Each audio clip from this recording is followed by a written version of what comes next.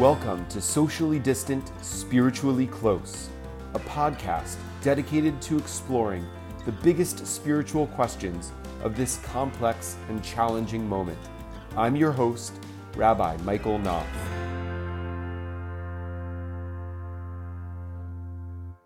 Among the best TV shows I binged during the pandemic was the popular Netflix series Floor is Lava. Floor is Lava is a game show, admittedly a very silly game show, based on a game that you may have played as a child. The premise is fully encapsulated by the title. Teams of 3 contestants, often family units or groups of close friends, must get from one side of the room to the other without touching the floor, which is entirely made out of lava. Not real lava, of course, that would be crazy. Scattered across the room are various surfaces, some of which move or collapse into the lava, onto which contestants can crawl, cling, walk, or jump, and select objects that contestants can use to create shortcuts or to help teammates get from A to B. 3 teams.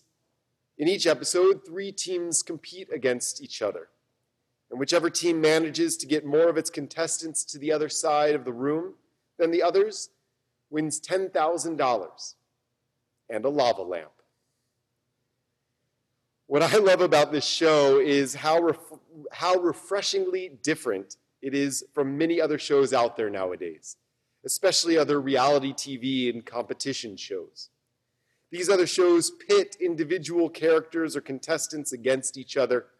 They thrive on conflict, drama, interpersonal meanness, or cutthroat tactics. They draw their entertainment from humiliating and demeaning participants, and they are set up for audiences to root against certain participants.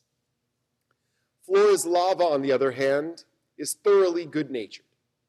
To be sure, contestants embarrass themselves from time to time by lunging face first into a pit of bubbling lava, but the audience is never cued to root for them to fail or to take pleasure in their misfortune.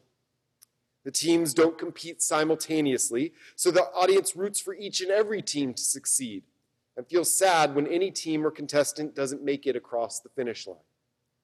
Additionally, since teams win by getting as many of their members as possible safely to the other side of the room, individual participants are incentivized to help out their teammates. And the most successful teams are the ones who work best together, those that collaborate, cooperate, and communicate throughout the obstacle course. And upon deep reflection, another reason I appreciated Floor is Lava so much during the pandemic is because it, in a sense, is a perfect metaphor for this tumultuous and terrifying time. Over the past 6 months, we have had to live with the knowledge that each and every in-person interaction is fraught with the danger of contracting or unknowingly communicating a highly contagious and deadly virus for which there is no vaccine and no known cure. I've wrestled with a lot of anxiety since March, always afraid that one small mistake, how I wear my mask or how I wash my hands, how I position my body during a face-to-face conversation, could have life or death consequences for me or others. Always mindful that as a communal leader, the decisions I make or the actions I take could have life or death consequences for my congregants. The danger lurking in every interaction and in every moment compounded the anxiety that was already produced by the unusually turbulent times and became exacerbated by unsteady leadership, economic crisis, and a national reckoning over racial injustice. Metaphorically speaking, we are living in a time where it feels like all the floors are lava, where the ground beneath our feet is on fire. One of the great, if challenging, insights of Rosh Hashanah is that this kind of uncertainty and instability is not a feature unique to life in the midst of a global pandemic. an economic crisis, and widespread upheaval. Rather, this moment has revealed the way things actually are, though we might often ignore it or are privileged enough to pretend otherwise. The uncomfortable truth we all must face is that we live unpredictable lives in an unpredictable world. The insight is most powerfully and memorably expressed in the prayer known as Unetane Tokef. Unetane Tokef is a liturgical poem that introduces the Kedusha, the prayer acknowledging God's sanctity, which is found toward the beginning of the repetition of the Musaf Hamida. Unetane Tokef is an old prayer, most likely 1,500 years old, and was composed by an extremely talented but unknown poet. While we recite Unetane Tokef on both Rosh Hashanah and Yom Kippur, most scholars believe the poem was written specifically for Rosh Hashanah because it focuses on the terror of standing before God in judgment, and Rosh Hashanah is traditionally regarded as Yom Hadin, Judgment Day, the day on which all creation passes before God in judgment, as opposed to Yom Kippur, which is traditionally regarded as the day on which God forgives our transgressions. Take a moment to read through it in the Hebrew or in the English on page 144 of the Machzor.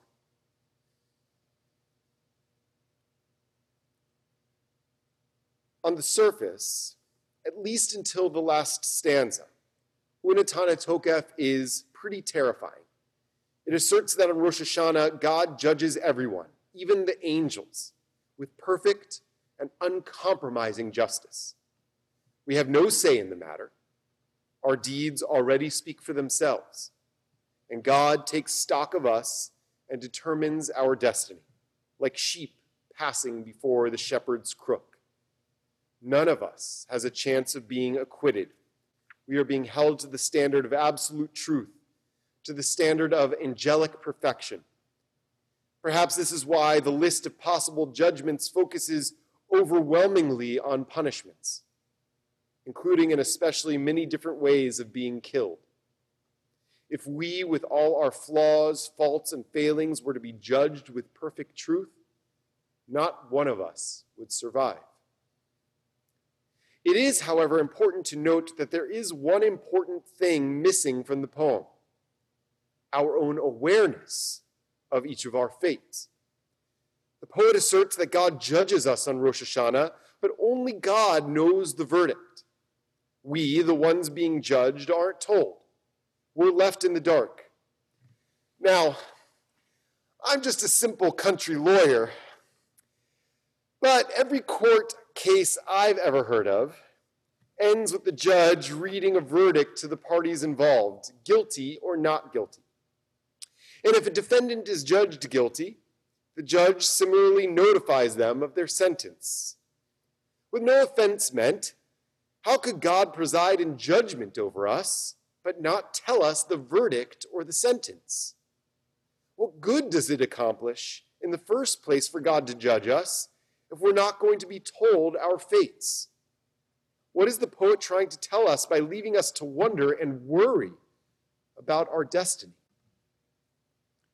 The belief that we are judged and sentenced on Rosh Hashanah but are unaware of that judgment in that sentence means that as we enter a new year, we will face each moment and each day uncertain of what that moment or what that day may bring. One does not have to believe in the poem's underlying theology of human crime and perfect divine justice to appreciate the insight the poem is offering here, a truth that we often fail to realize and even actively avoid.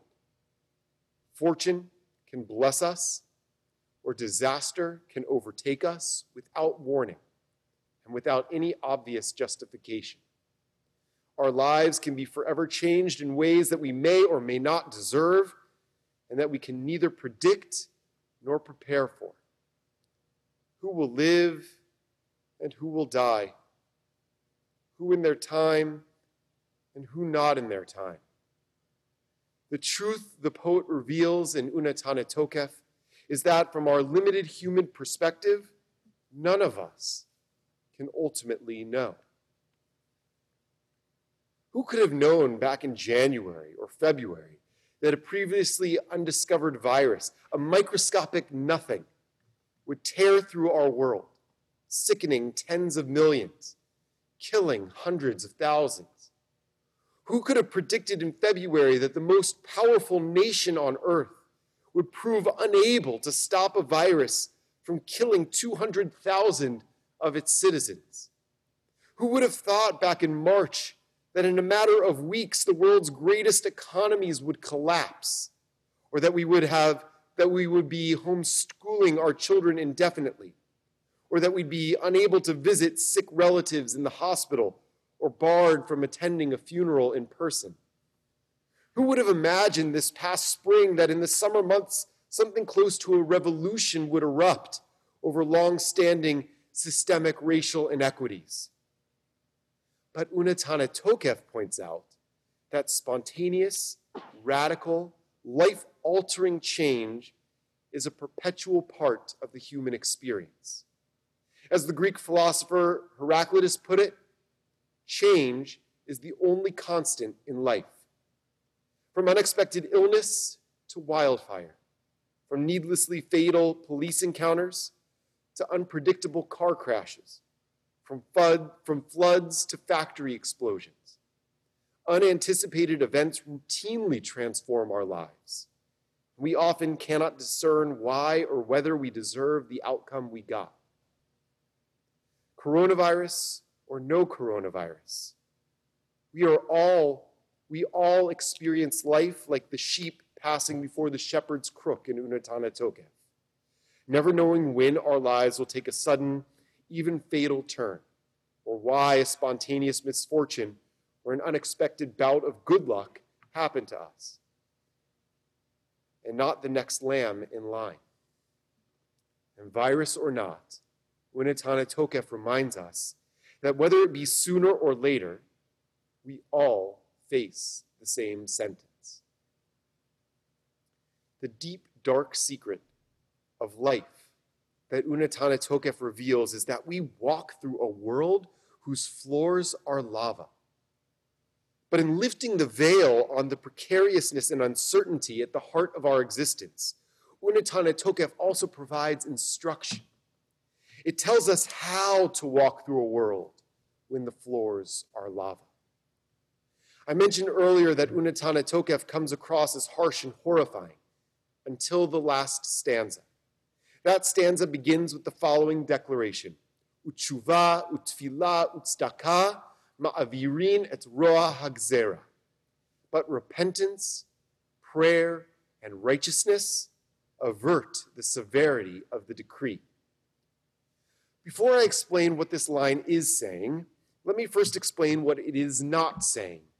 It is not saying that if you repent wholeheartedly enough, or that if you pray sincerely enough, or that if you perform enough deeds of goodness, kindness, or justice, that God will necessarily overturn a guilty verdict God has rendered against you.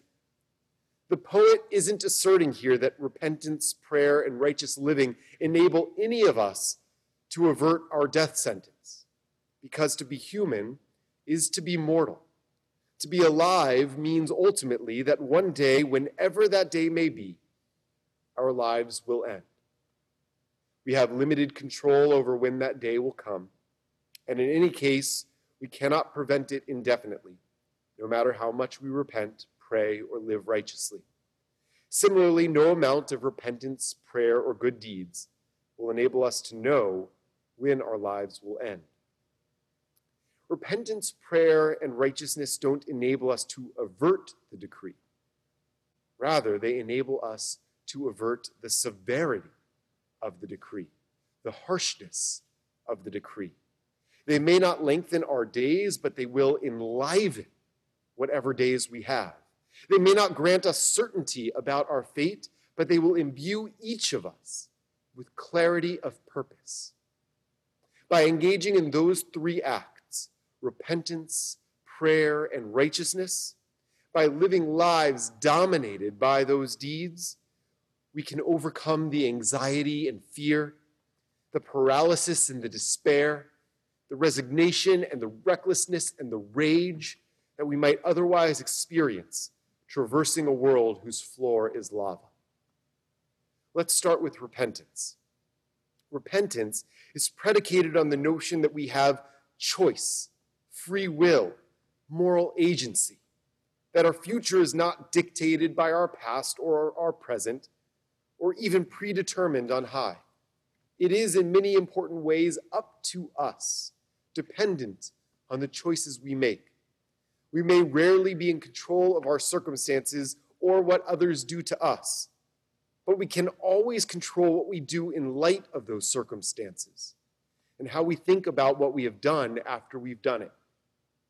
You may not have chosen to live in a world whose floor is lava, but you do have the choice about how to traverse that world. And repentance is furthermore about being aware of and learning from our mistakes, affirming that our agency makes us accountable for our failures and simultaneously able to move beyond them. When the floor is lava and you take the wrong path, what do you do next? If I learned anything from the show Floor is Lava, it's that the only way to make it through is by acknowledging the misstep, finding a way back to where you started, and trying again. That's where prayer comes in. When we often think of prayer as trying to persuade a powerful God out there to come down here and help us out. While there are prayers like that in the Siddur, that's not by and large how the Jewish tradition views prayer. The Hebrew word for prayer is tefillah, more accurately defined as self-assessment or introspection. In Jewish tradition, prayer is about looking intensely at our lives, our relationships, and our world through the lens of our highest ideals and most cherished commitments. Because prayer is the practice of routinely reminding ourselves of our ideals and commitments and evaluating where we are in relation to those values, prayer is the indispensable companion to repentance. In a world where the floor is lava, prayer is where we learn how to navigate the terrain and reach the other side. And prayer is where we check in with ourselves and with God to see how we're doing on that journey, whether we're on course or whether we're inadvertently veering onto the wrong path. Prayer gives us something that the contestants on Floor is Lava would kill for, a kind of GPS, one that not only shows the way forward, but also lets us know if we need to make a course correction. If prayer is about knowing the way and evaluating our place on the path, and repentance is about carrying on despite our setbacks and getting back on track when we've gone astray, righteousness, or tzedakah, is about the way we walk in between the two. Again, our English translations can sometimes be misleading. Often, tzedakah is translated as charity, which implies a voluntary act of kindness to someone in need. While our tradition certainly applauds such deeds, that's not what tzedakah is. Tzedakah is derived from the word tzedek, meaning justice, fairness, or equity. Tzedakah is therefore better understood as actions we take to level our society's playing field, not out of exceptional generosity, but rather out of the recognition that all human life is equal in value and infinite in dignity, and that therefore we are responsible to and for each other, obligated to ensure that no person suffers want, that no person suffers discrimination, persecution, or oppression. In the game show, the best teams are the ones who discover that they are all better off individually and collectively if they help each other through the course. The show, of course, incentivizes this by determining the winning team based on who got the most people across the finish line. But it turns out that this is also true in real life. Each of us is better off when all of us have the resources and support we need. And conversely, as Reverend Dr. Martin Luther King Jr. wrote, injustice anywhere is a threat to justice everywhere. Because we are all deeply interconnected, inequality impacts the well-being not only of the poor and the powerless, but of the wealthy and privileged as well. In a world where the floor is lava, none of us has the luxury of focusing only on our own needs. We are all in this together, and we need each other to get through. If we ever had any doubt about this truth, the pandemic has revealed how interrelated we all are, how thoroughly dependent we are on each other's well-being.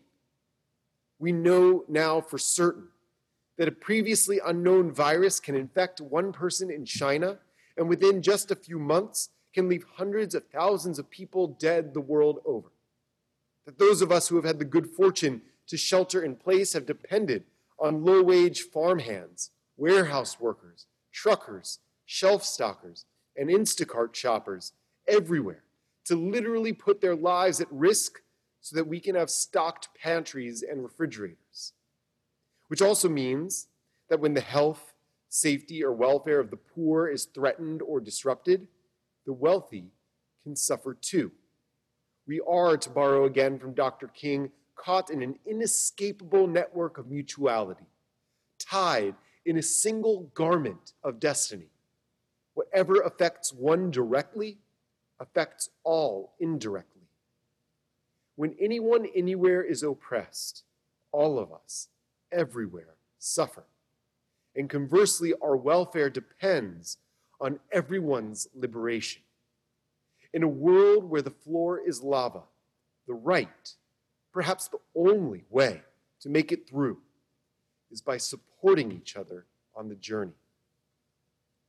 And the fact that the way of justice and equity is the right way to traverse the dangerous landscape of our lives means that it is an obligation incumbent upon all of us, especially those of us who enjoy more wealth or advantage or power, who bear a larger share of the burden to help those most vulnerable to falling in the fire.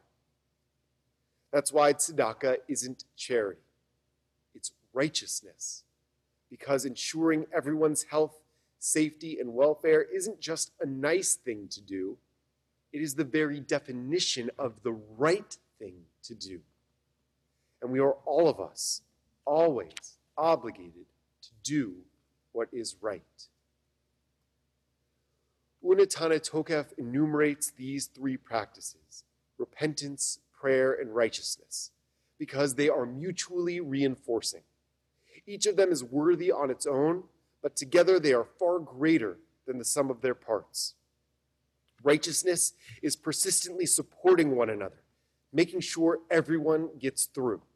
Prayer is constantly and consistently evaluating whether we are on that righteous path, leaving no one behind.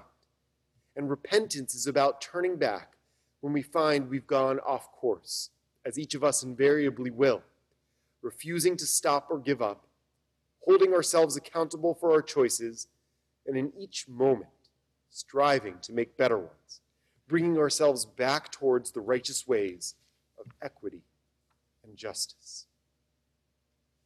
The tumult and trials of the past 6 months have enabled us to see our lives and our world as they really are. In the before times, we may have avoided this reality. Perhaps for some of us, fortunate circumstances insulated us from it. But the truth is, we walk through a world whose floor is lava. Not just now, but always. Each year, Rosh Hashanah forces us to confront this reality and ask ourselves, how should we walk through such a world? And the Holy Day offers an answer if we are discerning enough to see it and disciplined enough to heed it. Repentance, prayer, and righteousness. These three mutually reinforcing practices won't save any of us from the fate that awaits all of us, but they will magnify and sanctify our lives, lift up the lives of others, and enable us to bring our troubled world a little closer to ultimate redemption. In the year to come, I encourage each and every one of us to embrace at least some of these practices.